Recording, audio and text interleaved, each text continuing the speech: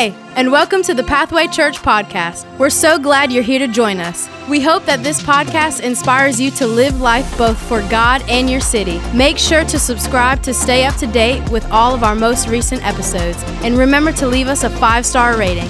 Enjoy the message. Let's jump in. Look to your neighbor real quick. All right, I'll preface this before we even get started. I'm a student pastor. I like to talk, and I like you to talk back to me. Is that cool? Can we do that this morning? So listen, look at your neighbor, say, that doesn't fit. Look at your other neighbor, punch him in the arm, say, that doesn't fit. Yeah, I'm used to the rambunctious little middle schoolers decking each other, so I need to see some fist thrown. Anybody? Duke, I saw you, buddy. You better be careful. Listen, it's such an honor, but before we jump in, we're going to jump into Ephesians chapter 6. This is where our text is found today. Before we do that, I just kind of want to give you a little bit of the historical context of where we're at, what's taking place in this chapter. And so Paul is writing to Ephesus. This is a letter that was circulated more than likely to all the churches within Ephesus, and he's writing to what scholars believe to be the most mature church that ever existed. They had Paul that came in, started the church, did ministry there for 3 or so years. Timothy came in after that. So they had some solid leaders to build a solid foundation. And so that's what we're looking at Ephesus. This wasn't a letter like we see in Galatians or the letter to the Corinthians where he's teaching or instructing or correcting. This is a letter of him saying, hey, this is who you are. This is almost a reminder of who they are in God and that there's a goal at hand. He's kind of reminding them that there's a task at hand, that they were made for a purpose, on purpose for this moment. And so he's kind of just reminding them of that, and then he's setting them out with a final charge. And so the cool thing about this is that historically theologians believe that Paul was he was in prison at this moment when he's writing this letter, but some theologians believe that he was actually chained to a guard. So he was up close and personal to these Roman guards, these soldiers. And so you're going to see the context of what the illustration that Paul chooses to use. It makes a lot of sense because he's literally chained to a dude, so he can see everything about his outfit. And so he uses this Roman guard's outfit to kind of equate the gifts that God has given us and the tools that he's given us to defeat the enemy. And so that's what we're going to talk about today. We have a teacher in Paul who is potentially passing on his final words to his most prized pupil. And that kind of reminds me of Pathway, right? We've had some incredible leaders even before our leadership now. This church has just a heritage of leadership, just incredible men, women that have laid the groundworks, and Pastor Travis obviously is just incredible. And so Pathway Church to me is an Ephesus. You're sound in your doctrine. You love people. You love Jesus. You love this city, and you're sound in His Word. And so today my goal is to do kind of what Paul did. Is I'm not going to tell you anything you've never heard this morning. I'm not going to teach you anything new. But my goal is hopefully that the Holy Spirit will quicken you, that He will remind you, hey, we're here for a purpose. We've got a goal. It's not enough to just be a passive Christian. It's not enough to come in here and take up a seat or a cushion. It's not enough to just breathe the air. That, man, we're meant to take ground. We're meant to push forward. We're meant to take back our city. And so that's what we're going to talk about this morning. All right. So if you will, turn with me to Ephesians chapter 6. We're going to start reading in verse 10. It says, finally, be strong in the Lord and in His mighty power. Put on the full armor of God so that you can take your stand against the devil's schemes. For our struggle is not against flesh and blood, but against the rulers, against the authorities, against the powers of this dark world, and against the spiritual forces of evil in the heavenly realms. Therefore, put on the full armor of God so that when the day of evil comes, you may be able to stand your ground. And after you have done everything, to stand firm then, with the belt of truth buckled around your waist, with the breastplate of righteousness in place, and with your feet fitted with the readiness that comes from the gospel of peace.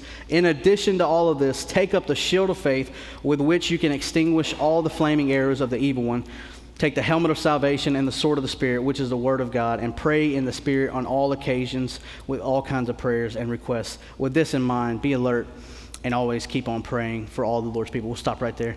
Let's pray real quick. Jesus, we love you. We thank you for your presence and your power that we have felt in this place. God, we know that you are here. God, that you are moving. God, we just ask that you continue to do so. God, that you will just begin to open up our hearts, open up our minds. God, if there's anything that's hidden in the dark, that God, today it will be brought to light. God, that you'll help strengthen us as individuals, as a body. God, help us love people better. Help us to remind ourselves that we're called, we have a purpose, and God, that we are here to do the work of your kingdom. So we love you and we praise you. In Jesus' name, everybody said, amen, amen. So, believe it or not, okay, the last few years have been rough. I'm not going to lie. I got some city miles on me, okay? But back in the day, all right, I used to play a little sports, okay? I played baseball, played basketball, played football, and so I remember a story of this one time. I was preparing to make the jump. If you ever remember making the jump from like City League to school ball. Anybody remember that? Like the jump between doing City League ball to school ball is just cool. Like it just felt special to have your school's name on your chest. And so that's where I was at in basketball. I was about to join, it was at a small private school. We had a JV and a varsity, that was it. And so I was about to join the JV team. And so listen, I got made fun of this when I played ball, but even if I'm not going to play good, I want to look good. You know what I'm saying? I had to have the uniform straight. People would make fun of me because I'm putting on deodorant, cologne, and stuff. Look, I just want to look. When I look good, I felt good. I played good. That's just the mindset that I had. And so I was excited, man. I was ready to get my uniform, get it strapped on, get ready to go. And so it comes time for us to be able to get our uniforms, man. It's an exciting day. They're handing out uniforms. And so they start handing out uniforms. And so I have a brother who's 10 years older than I am, went to the same school. And as they started handing these uniforms out, I realized, hey, that looks really familiar. And so what we found out is that there's not really a budget for JV uniforms. So you get the leftovers. And so they start handing out these like 15, 20-year-old uniforms. The elastic is worn out of them. Anybody got like a favorite pair of short or like underwear that just the elastic, no, is that's just me? Okay. Where the elastic is just not there anymore and you're fighting to keep them, but it's just like, Haley's like, baby, you just got to throw them away. You just got to give up. That's what these shorts were. This uniform was ratty-tat, terrible, no elastic, having to tie strings around our waist. They didn't even have a drawstring, okay? And so not only are they terrible uniforms, terrible quality and all that good stuff, they get to me, and by the time they get to me, they've ran out all of the normal sizes. So like I said, I've got some city miles on me, so at that time, believe it or not, I was probably about 120 pounds soaking wet. I was a scrawny little joker, okay? By the time they get to me, all they got left is a 2X. Anybody, if you know anything about sizes, okay, 120 and 2X don't really go together, okay?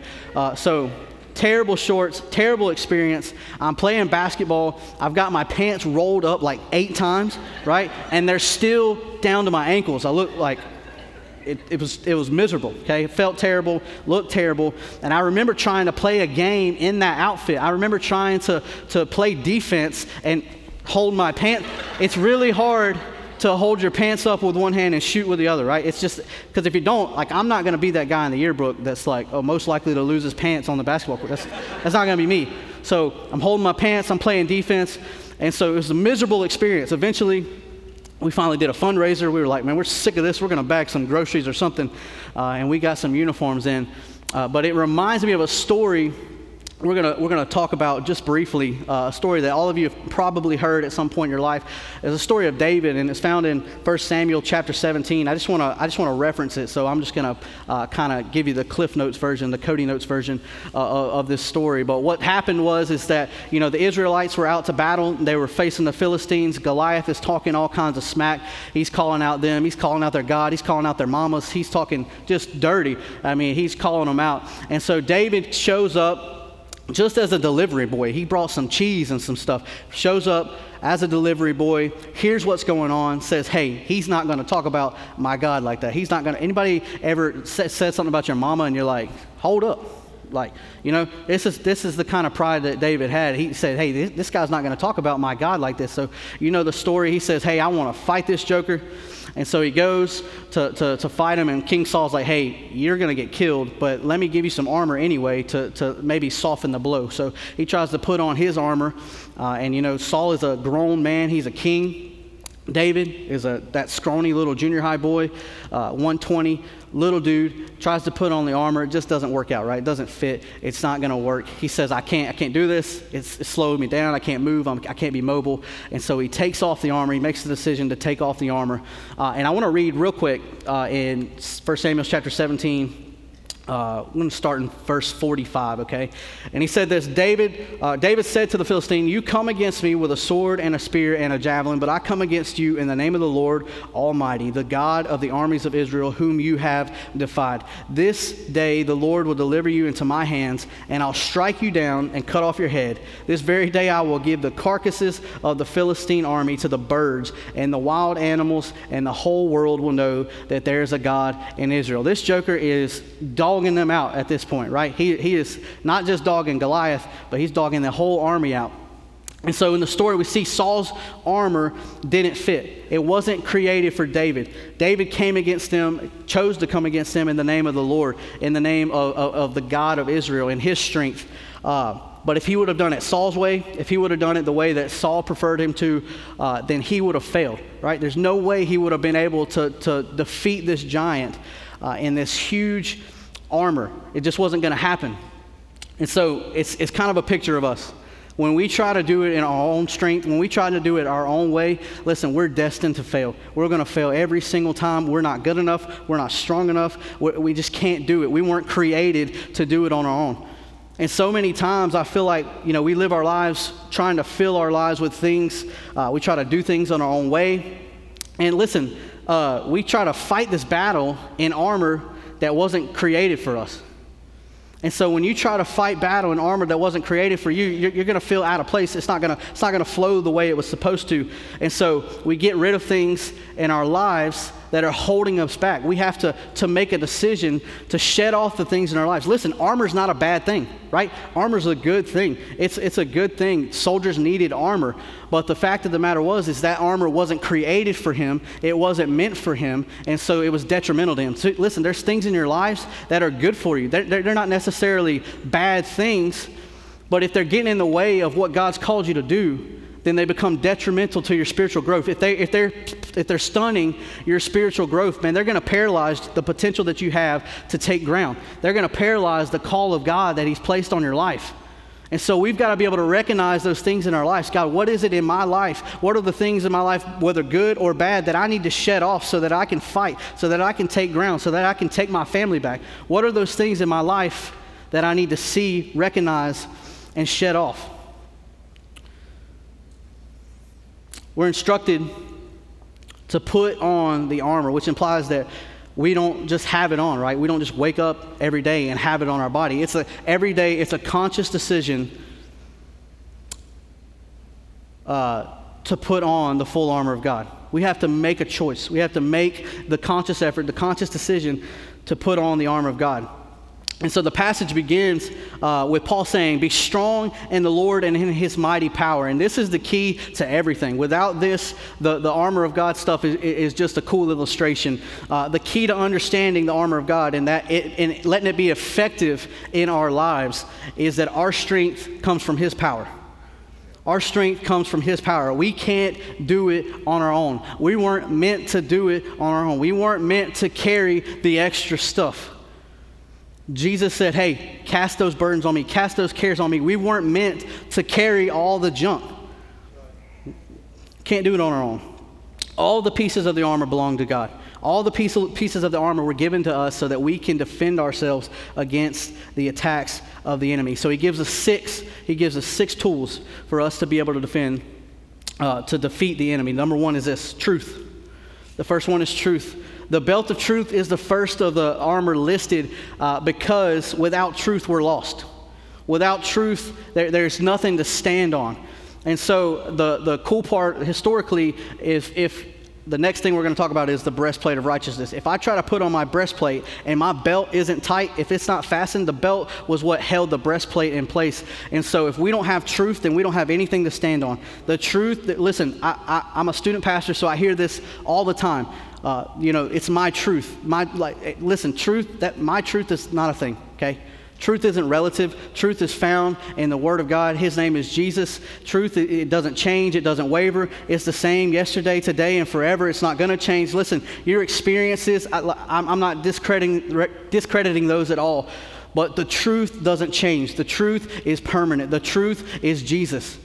And so if we're not firm in knowing who Jesus is, if we're not firm in knowing that Jesus has called us, has anointed us, has chosen us, and we don't stand in the truth, then we have no grounds. We have no foot. The rest of the armor is completely useless, because the truth is the glue that holds it all together. The truth is the glue that holds it all together. It's really hard, just like my story, it's really hard to chase down and kill an enemy with your pants around your ankles, right? You can't do it. The truth is what holds it all together. The second thing is this: righteousness. He gives us a breastplate of righteousness. Obviously, a breastplate is pretty important, right? It covers some pretty important things. Your heart is a pretty important thing. Lungs are pretty vital to your body, right? And so it covers some really, really important things. And we guard our hearts by pursuing righteousness. Listen, our efforts are always going to fall. They're always going to fail, but it's our job to pursue righteousness. To do, if we messed up yesterday, man, turn around and just keep pushing, keep pressing. It's never going to be good enough, but God, I'm going to give it everything that I've got. I'm going to pursue righteousness. I'm going to pursue purity. I'm going to pursue holiness. And when I do that, man, God's going to come alongside of me and He's going to take the reins, right? When we do what we can do, the verse was talking about after you've done everything that you can do, just stand. So you do what you can do. You pursue righteousness. You follow after Him. You read His Word. You get in His presence. And then when after all of that, you just stand and let God do His thing.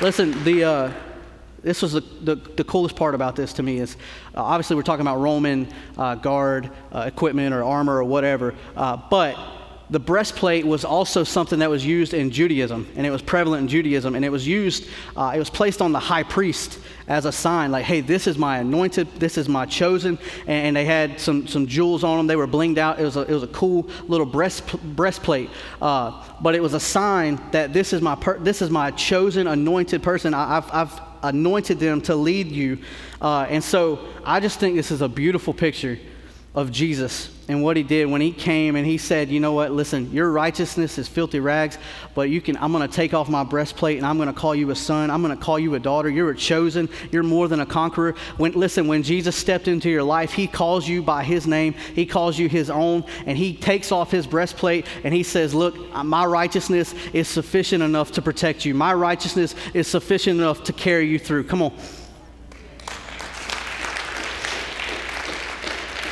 The third thing was peace. A soldier's battle shoes were studded. They had nails or studs in the bottom of them. They were made like cleats, like we have today. Because if you lose your ground, if you lose your footing, if you watch MMA or UFC or anything, you know, I'm a big UFC fan myself, but Haley's not so much.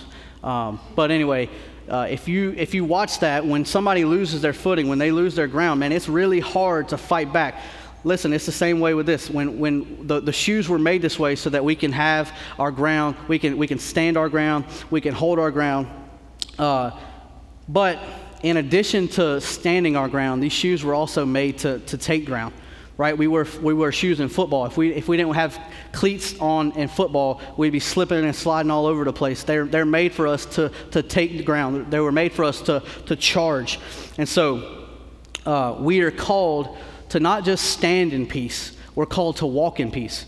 It calls us to walk in peace. So listen, peace, it's not really peace if I'm just standing and trying to stay in my safe little bubble and I feel safe. That's feeling safe. Peace is knowing that, hey, I can walk in the middle of a battlefield. I can walk into my schools. I can walk into my workplace and know and be confident that God's got me, and there's a peace that comes with that.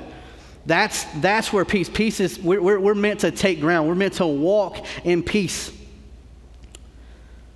You know, I was preaching over at airport the first service, and if you know Josh White, he's a pretty large dude. He kind of reminds me, he's like a Duke, or like it's Greg Banks in here, one of them jokers. Just a big dude. Like if I was walking down the street and I was ready to fight somebody, I'd be like, "Hello, sir, have a great day." Like, and I'm gonna go to the next guy, right? I'm gonna pick a fight with the next dude. Just a big dude. And he said he's 6'2". To me, he's 6'4", 6'5". He's a giant to me. But we were talking Friday night, and I don't know how we got on the topic, but he he started talking about how he has like abnormally small feet, like just really small feet. I'm like, dude, what do you mean? And he's like, well, dude, I'm 6'2" and I wear a 9. And I'm like, you wear a 9? Dude, I know junior hires that wear 10s. I was like, dude, listen, I have his permission. So I told him, I was like, you're not going to beat me up if I tell this story. He's like, no, you're good. So listen, I'm a short joker. I wear a 10, all right? I wear a size 10, mostly because my feet are fat, okay? And I need a little extra wiggle room, right? But that still, he wears a 9. At the very least, I wear a 9.5. Big old joker. I said, dude, there's no way your feet are that small. You're just cramming your feet into these shoes. And he was like, he just laughed. But I believe that we sometimes do that spiritually. That many of us are trying to cram our feet into shoes that were never meant to carry the weight of the purpose and the plan that God has for your life. We're trying to cram our feet. Listen, I've got a little boy right now who's running around, and his big thing is he don't like shoes. He wants to run around barefoot, okay? So if you see a little Walmart baby walking around with black feet, that's mine, okay? He's mine, all right? So he's in this phase, but picked up his foot the other day, and he's got like a blister on each foot. And I'm like, dude, you're wearing your feet out. But how many times do we, listen, when we try to cram our feet, when we try to force something that was never meant for us, if we try to walk around barefoot, you're causing yourself unnecessary pain. You're causing yourself unnecessary pain. Listen, you can't fill that void with anything else. There's not a man or a woman or a relationship. There's not a pill. There's not a bottle that can fill that void. It's a God-sized hole. And we try to cram all of these things in life, try to make them fit. We try to make them really fit our agenda, right? But you're causing yourself unnecessary pain. You were never meant to feel that pain. You were never meant to put your feet into something that wasn't meant for you to wear. Listen, the shoes you're trying to wear right now, analyze them. Maybe the call of God on your life is too valuable, it's too heavy, it's too important to waste on some stinking Walmart shoes. You know what I mean? Like anybody have like Walmart flip-flops that they go buy when they go to camp and stuff? Like, don't walk out your purpose in Walmart flip-flops, okay? That's not what God called us to do. You're called, you're chosen. He has given you a purpose. Let's walk in it. Our peace comes from the gospel. Our peace comes from knowing what he did on the cross and being confident in that. Number 4 is this, faith. Faith. So Paul equates faith to a shield. He equates faith to a shield. And the Roman shield of the time was called a scutum. Okay, and this type of shield was like the size of a door, so it protected his whole body.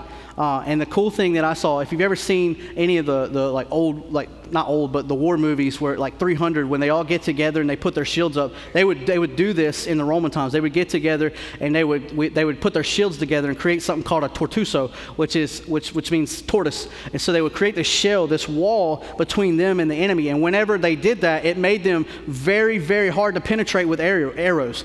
So if they were getting shot at from the sky, it was really hard to penetrate the wall that they had built. Listen, we're better together. Listen, you can stand, you can fight on your own, you can try to do it all by yourself, but there is nothing like, and I love online church, thank you so much for joining us, but there's nothing like being in this room with believers who are like-minded, who love Jesus. There's something special about when we step into a room with people who have a like mind and a like heart and say, God, I want your presence to fill my life today. Something special happens. It's unique. Listen, we're better together. You can't do it on your own. If you're not plugged in, get plugged in. This is an incredible body. People who are genuine, who love. Do we mess up? All the time. But man, we love God. And we love you. Listen, if this isn't your home, or you don't have a home church, make this your home church. Find a home church. Get plugged in somewhere, because we need each other. The shield is the first barrier that we have against the attacks of the enemy. And so when Satan accuses us, faith chooses to believe that Jesus has already redeemed us. Faith is a choice. It's a decision that we make. It doesn't matter how I feel. It doesn't matter what I think about myself. Faith, you know what? Faith is choosing to believe that I'm a son of God, even though I feel like an orphan. Faith is choosing to believe that I'm a daughter, that even though I feel like an orphan, I might feel like God is miles away. I might feel like God doesn't see me or he doesn't care. But faith is choosing to wake up and say, God, I might not feel the goosebumps. I might not feel your presence, but God, I know that you're here. I know that you see me. I know that you love me. That's faith. It's a choice. Fifth thing is this, salvation. When a soldier suits up for battle, he puts on his helmet. It's the last thing he puts on.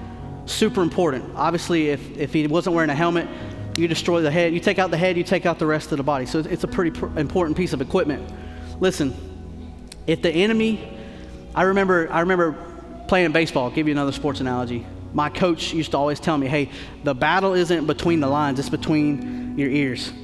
It's the war between your ears. Listen, if the enemy can win the war if he can win the battle between your ears, then he's already won the war. We've got to guard our minds. We've got to protect ourselves. When the enemy creeps in with the doubt and the thought and the you're not good enough, you weren't called, you're not chosen, those thoughts start to creep in. When we've got to stand up and say, we've got to put on that helmet and say, God, I know that you've chosen me. God, I know that you've called me. It's a daily process. Salvation is daily protection, deliverance from our sin nature. How many of you are glad that, you know what, I'm not where I want to be, but man, God, I'm glad I can look back and see that I'm not where I was either. That you've brought me, you've carried me, you've sustained me. That's salvation. That's the beauty of it. We're not where we're going yet, but we're not where we were. We can look back and see the providence of God. We can look back and see that God has had our back the entire way. Number 6, God's Word. God's Word is the greatest offensive weapon that we have. When Jesus was tempted, when he was attacked by the enemy, what did he do? He used the words of God, the words that God spoke. He combated the lies of the enemy with the truth of who God said he was. We've got to do the same thing. Man, when the enemy comes knocking, we listen, this is the biggest thing. I know it's simple, and I know this is an Ephesus church, right? But sometimes we need a little kick in the pants. Get in your word.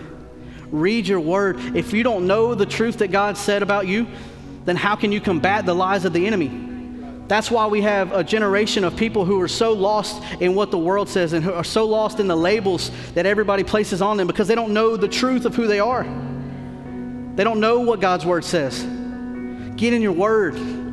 Learn what God says about you. He loves you. You're chosen. You're beautiful. You're called. You're anointed.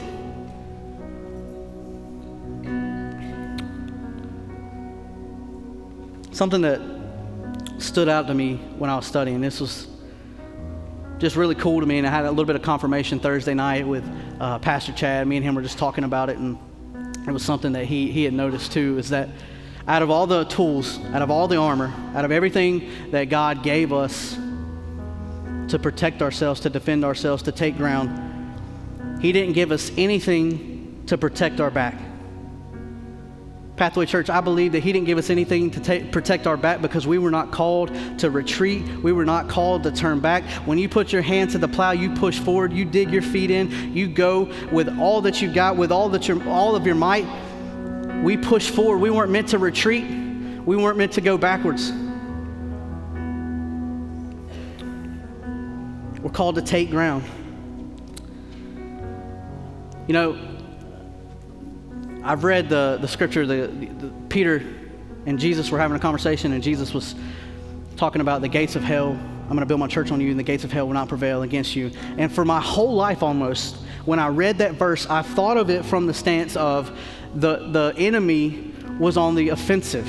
the enemy was attacking, that the gates of hell, which doesn't make sense if you think about it. I've never seen anybody pick up a gate and try to use it as a weapon.